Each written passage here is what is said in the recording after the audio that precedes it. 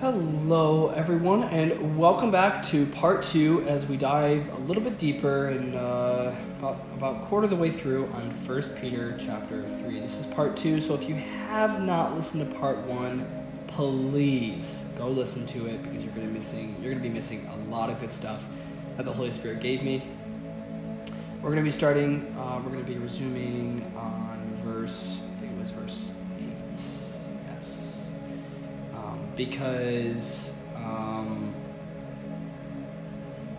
this is a different kind of topic that Peter is going to elaborate on, because we just went through verses 1 through 7, wives and husbands and what their conduct is to look like in Christian marriage. I still do have my water, by the way, so thank you for being patient with me. And if you're not, then okay, I don't care. I still love you. I'm playing a different song today, or now. I was playing a different song now than what I was playing earlier.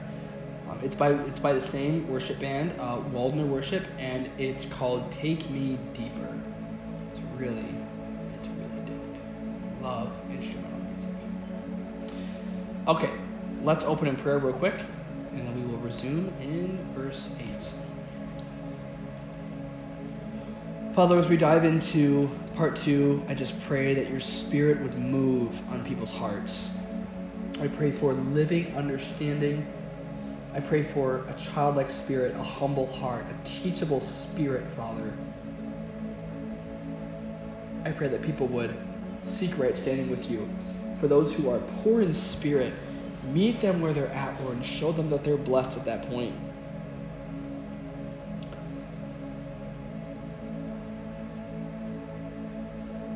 God, I thank you for taking us out of our sins through Christ. We worship you for that, Father. And Lord, I just pray for these next few moments that your Spirit would just touch our hearts to go in deeper intimacy with you, Holy Spirit. In Jesus' name. Okay, the dogs went back in. They've been out for quite some time now, so hang on 1 second. Because if you still haven't listened to part 1, I'm house sitting for someone, and they have 2 wonderful dogs, and this is why I'm house sitting. So I'm gonna let the dogs back in real quick. I know. Come on in.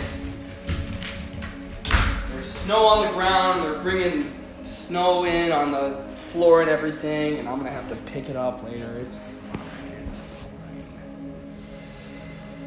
Okay. Get my mic here. My microphone. Okay. So verse 8. Finally, all of you have unity of mind. Remember that part. Unity of mind, sympathy, brotherly love, and a tender heart, and a humble mind. Remember the words unity of mind and tender of heart. Go on, Sebastian. Go lay down, honey. Do not repay evil for evil, or reviling for reviling, but on the contrary bless, for to do this you were called, that you may obtain a blessing. Now, I want to elaborate on verse 9 real quick.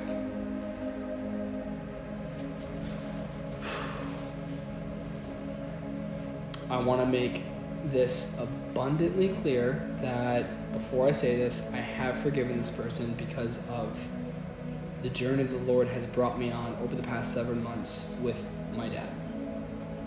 Some of you guys have heard about my journey with my dad, my childhood, how rough it was, but I really see God using it for good. God will never waste a pain. Why? Because God doesn't blink. He doesn't miss a thing. His eyes are always open. He is all-knowing, all-seeing. He's omnipotent. He's the Almighty. And this is why, because of that, that is why we are to fear his name. Kai, what are you doing, honey? Go on, go lay down. Okay. So verse 9, I'm going to read it again, and I'll kind of elaborate what I want to say off note. And for those who don't know what off note means, it means that I'm not reading from my MacBook. That's what I mean, okay? So do not repay evil for evil, or reviling for reviling. But on the contrary, bless. For to this you were called. If they weren't called, then Peter wouldn't be saying this. Peter would be pretty stupid that you may obtain a blessing. I'm like, yeah, I'm all in for blessings. I would assume you are too. How many of you are waiting on a blessing? How many of you, if you're in your room or you're in your car, just raise your hand. If you're in a season of waiting on a particular blessing, raise your hand. Because I'm raising my hand right now, baby. My dad has continued to be very verbally abusive towards me when he doesn't get what he wants. And I have continued to bless him. And it's only by God's grace, because my human flesh would be like, yep, screw you. And just give him, 2 of those fingers. But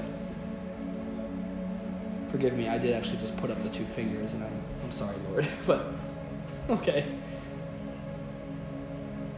I make my dad breakfast almost every morning. I made him breakfast yesterday. I made him breakfast today. And yesterday. That's my London accent. That's my character. I'm sorry. And then I have a southern accent. It's just one of my characters. I can't help it. God made me that way. I help my dad fold his laundry. I know that may be weird, but my dad's a broken person and he needs help with things. And as much as my dad says hurtful things to me, I look at this verse and I think about Isaiah 66, where God says, I am looking for someone who will tremble at my words. And when I read this, I have to obey. I must. We are all going to stand before the living God who has never been created, who will never die. And I don't mean Jesus, I mean the Spirit God, and who has always been here. Always, for all time. I want to be found faithful into being a doer of his word and not be counted as the goats that Jesus calls, but be counted as the sheep.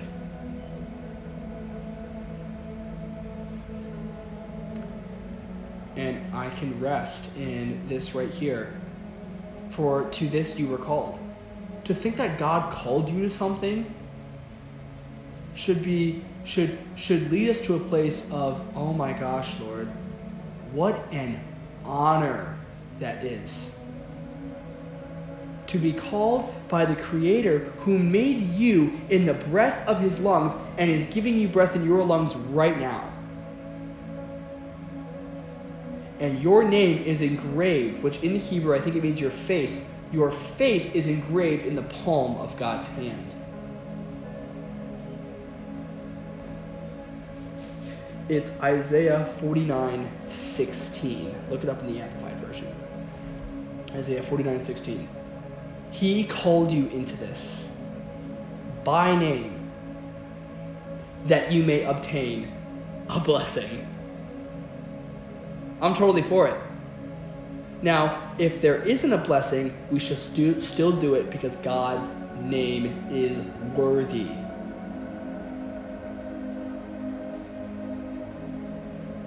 Jesus, his name is worthy because he came down.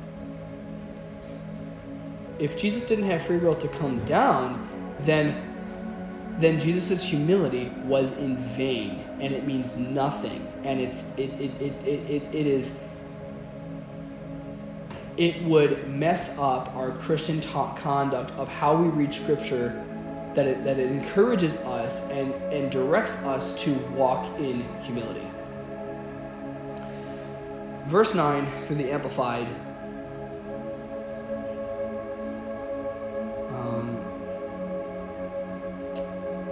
Avoid scolding or berating, which means to scold or criticize angrily, and any kind of abuse. So I think it's, my notes aren't making sense here, I'm sorry. Where it says, evil or reviling, it means, you know what, I'm actually just going to read it out of my on-hand Bible.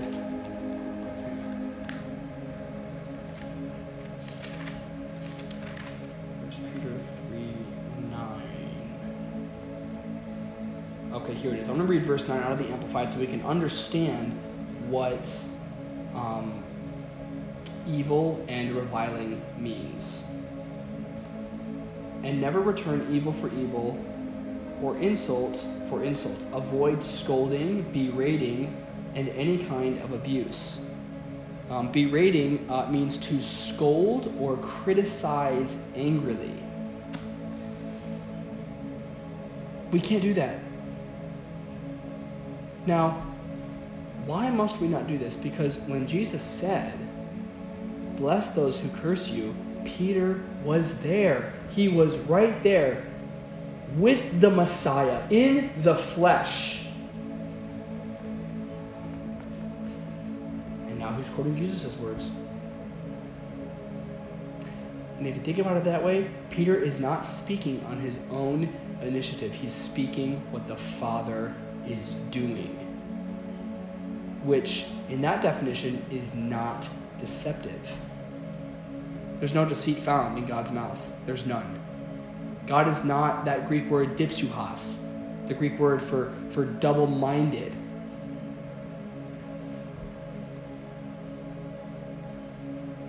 Verse 1, be of one mind. Where it says right there, verse 1, where it says, be of one mind. Most of us are willing to have one mind, as long as the one mind is my mind. Come on, you know it's true, and I know it's true for myself as well. But the one mind is to be the mind of Christ, 1 Corinthians 2:16. Our common mind is to be Jesus' mind. We think that way, we do. I'll speak for myself. Most of us are willing to have one mind, but as long, I'll do it, oh sure, but only if that it's my mind.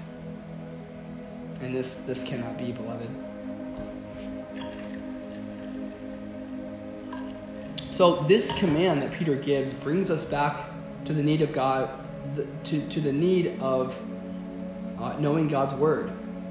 We can't be of one mind, the mind of Jesus, if we don't know what his mind is. The word of God shows us the mind of Jesus. And then the verse where it says, having comparison, tender-hearted and courteous, Peter described the kind of warm love that should be among the people of God. We should be compassionate, brotherly, tender-hearted, and even polite. Remember that this was the measure Jesus gave. I'm reading from my notes. This is from Blue Letter Bible, these notes I'm reading from. Gave to the word to identify his disciples. By this you will know that you are my disciples if you have love for one another. John 13:35. Jesus did not command us to like our brothers and sisters in Christ, but we are commanded to love them. And once we start loving them, we will start liking them. I love that. Verse 10. For whoever desires to love life and see good days, let him keep his tongue from evil and his lips from speaking deceit. Let him turn away from evil and do good. Let him seek peace and pursue it. For the eyes of the Lord are on the righteous, and his ears are open to their prayer. But the face of the Lord is against those who do evil. So verses 10 through 12, what we just read, is actually a quotation from Psalm 34, 12 through 16, which demonstrates the blessing that comes to those who turn away from evil and do good.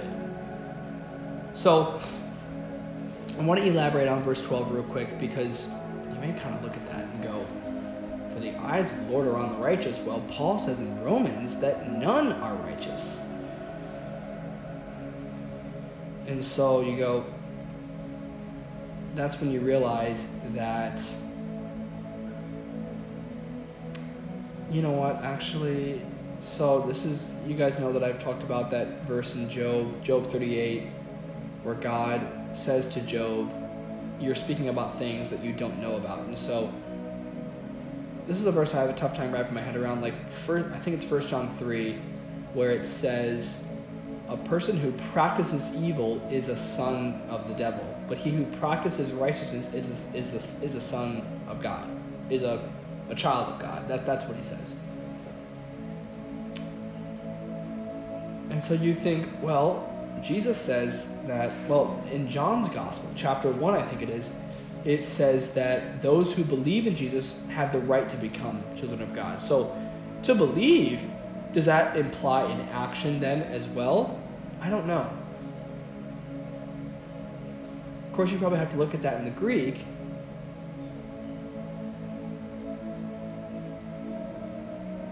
But when we mess up, we can confess that to the Lord, and the Lord will forgive us, and then he'll hear our prayers. So that's kind of how I would interpret verse 12.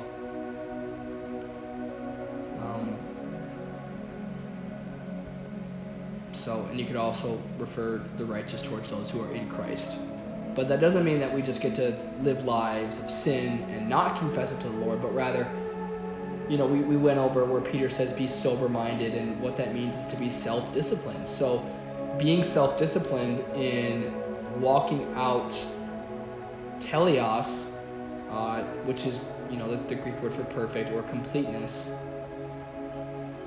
in different aspects to continue to have fruit in our lives.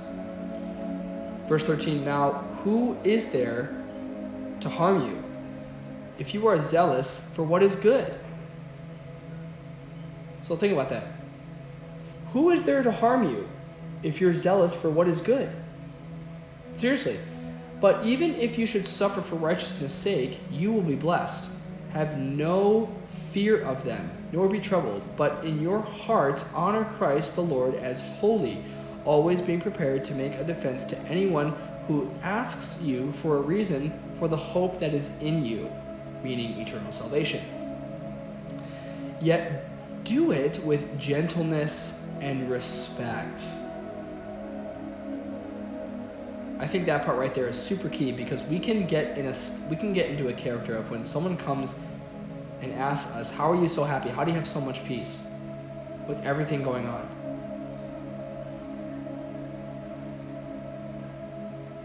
We can definitely get into a self-righteous attitude at that point, but Peter says here to do it with a spirit of gentleness and respect.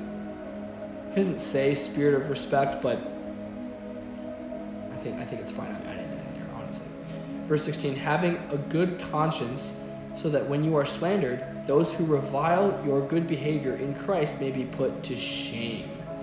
For it is better to suffer for doing good, if that should be God's will, than for doing evil. It's beautiful. There's so much hope we can find in this, beloved. And who is he who will harm you? The part where it says, and who is he that will harm you, at the beginning of verse 13. Though Peter says that Christians should always answer evil with good, he also lived in the real world, and he knew that people often repaid good with a response of evil. And then where it says, but even if you should suffer for righteousness' sake, you are blessed. Peter reminds us that there is even a blessing for us when we suffer for righteousness' sake. Because Jesus says it in the Beatitudes, he says, blessed are you who suffer for righteousness' sake. I'm going to read out of the Amplified, because when you read that out of the Amplified, there's a word that they add in there that will really help you understand how big the blessing is. Matthew 5.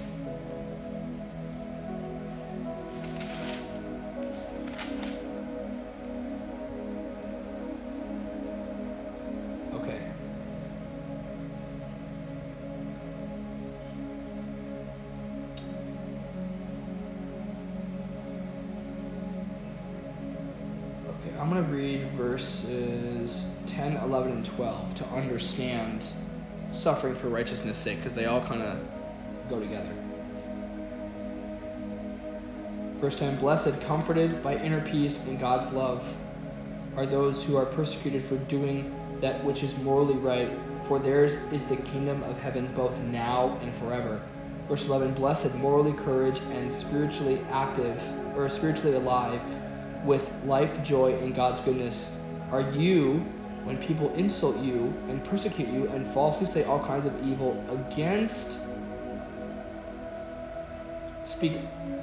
and falsely say all kinds of evil things against you because of your association with me. Be glad and exceedingly joyful, for your reward in heaven is great, absolutely inexhaustible. For in this same way they persecuted the prophets who were before you. You can read 2 Chronicles 36:16 to look at when the prophets were killed by the people because they didn't want to hear what they had to say. So yeah, like there is a blessing for you in the midst of that. Okay.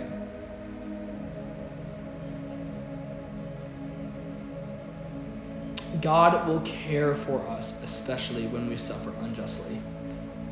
He won't miss it. He won't. And he's not going to need the angels to remind him about what happened or anything like that. Vengeance is his. If God would miss something like that, then he's not God. He's not omnipotent. He's not all-knowing. He's not almighty. But he is, beloved. Jesus spoke the same attitude where he says, and do not fear those who kill the body, but cannot kill the soul, but rather fear him, meaning God, who is able to destroy both soul and body in hell. It's Matthew 10:28. Verse 18, for Christ also suffered once for sins, the righteous for the unrighteous, that he might bring us to God, being put to death in the flesh, but made alive in the spirit, in which he went and proclaimed to the spirits in person, because they formerly did not obey, when God's patience waited in the days of Noah, while the ark was being prepared, in which a few, that is, 8 persons, were brought safely through water. Now there's a footnote for verse 18, where it says suffered. Some manuscripts actually say died, which is interesting. The part in verse 18 where it says the righteous for the unrighteous, that he might bring us to God, being put to death in the flesh, but being made alive in the spirit. For me personally, this was confusing to understand, so I read it in my on-hand Amplified Bible, and Peter is essentially saying Jesus, being righteous, died for the unrighteous, so that we could be put together, being whole in spirit through Christ. Because Jesus says, blessed are you who are poor in spirit. Who can make us spiritually whole again? Jesus can. He can make us in right standing with God spiritually. Where it says, for Christ also suffered once for sins.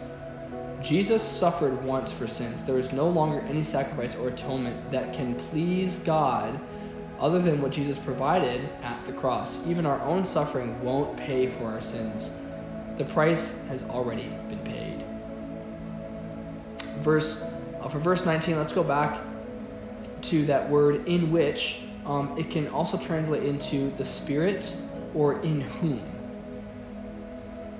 So verse 19, where it says in which, we can say the Spirit he went and proclaimed to the spirits in prison. I'm not sure what that means by prison. I'm not sure how to interpret that, I'm sorry, but it could also interpret into in whom.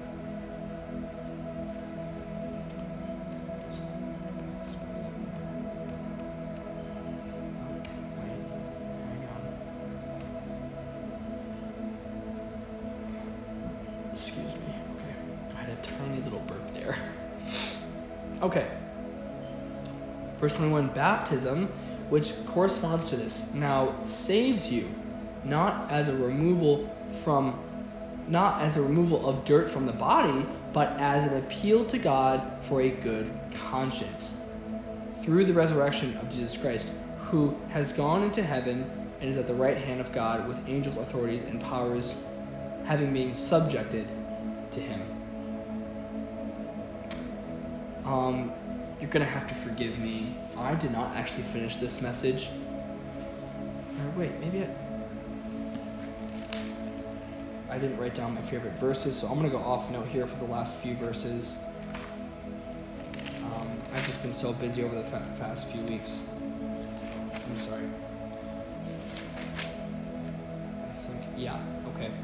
So, I want to elaborate on verse 21 real quick, where it says baptism, which corresponds to this, now saves you, not as a removal from dirt from the body, but as an appeal to God for a good conscience. So it's saying that baptism really does have power. And baptism is an outward declaration of you showing people that I'm putting my faith and trust in Jesus for my sins, and I'm deciding to follow his will now. And then Peter finishes in verse 22, who has gone into heaven and is at the right hand of God, with angels, authorities, and powers having been subjected to him. I love the end of that, where it just really signifies the supremacy of Christ. My favorite verse, honestly, is probably verse 9. Let's find that real quick. Do not repay evil for evil, or reviling for reviling, but on the contrary, bless. For to this you were called, that you may obtain a blessing. That's where I'm really putting my hope in right now for the season that I'm in. It's hard, but you know what? It's what I'm called to do, and this is not my home. I know one day I'll be in heaven, and that is where... I'm yawning, sorry. That is where I find my hope. Now, I don't have it typed out, obviously, but what did I, Josiah Movius, personally learn in 1 Peter 3? You know what? I learned what it means for a wife to submit to her husband. And I think it's my allergies have been acting out recently. It means to respect the man's authority in marriage as he is a subject to the Lord. And it's not because and I also found out what it meant by the weaker vessel. And what it means is actually just like physical strength, which is fine. It's not sexist. And if it comes across that way, I would really challenge you to look at that differently. That's not what Peter is saying. But that wives, you play a vital part in marriage. And you play a vital part in the body of Christ. And to break down the context, Peter talks about how wives are to submit to their husbands and husbands honor their wives, and how us as Christians, when we go through emotional or physical persecution, we can trust the Lord in the midst of it, and we can trust that God will bring vengeance, whether that's in today's time here on earth or when Judgment Day happens. Let's close in prayer.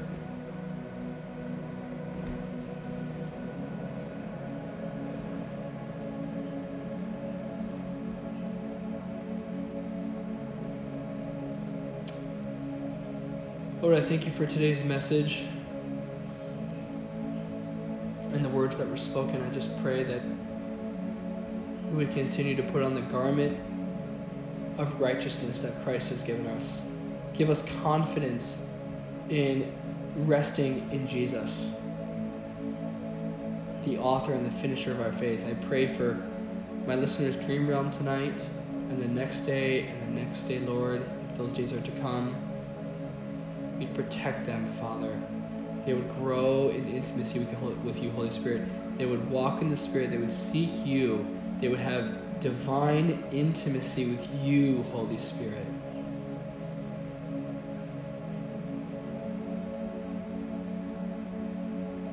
I pray for those struggling with any sexual sin, Lord, and you would direct their steps to walk that out into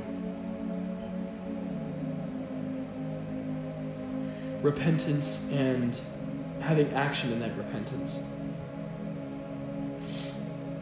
I pray for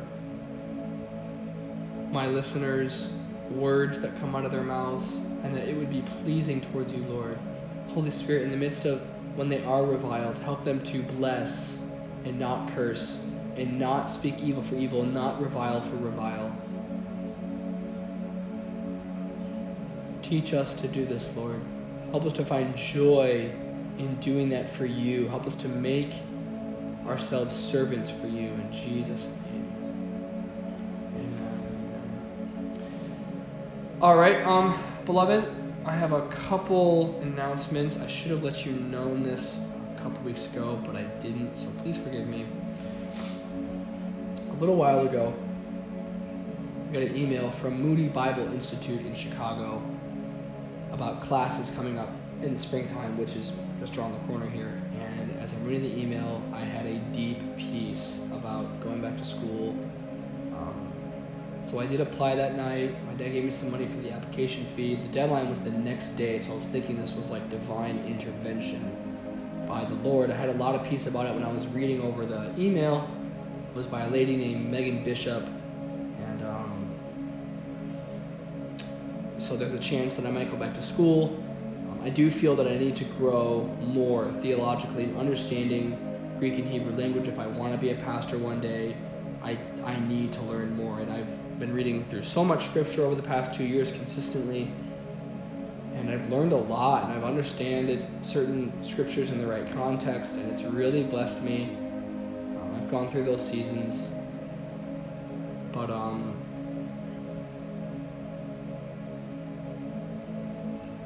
yeah, so I wanted to hear back if I get accepted.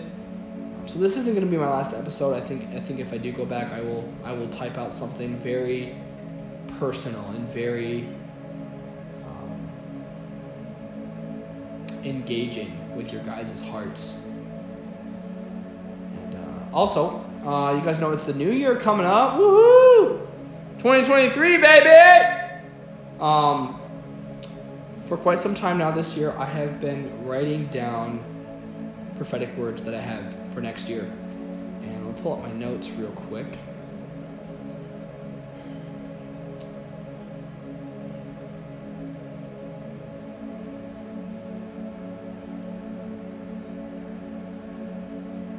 I have 18 words so far, and they're all in my notes. And Lord willing, I'm planning on uploading those words this Friday on the 30th. So please be tuned to listen to that, share it with a friend. I am going to pray sometime tonight to see which words may be true, if they really were from the Lord. Because it is a lot of words, but God is doing so many things here on earth to prepare his body for his second coming.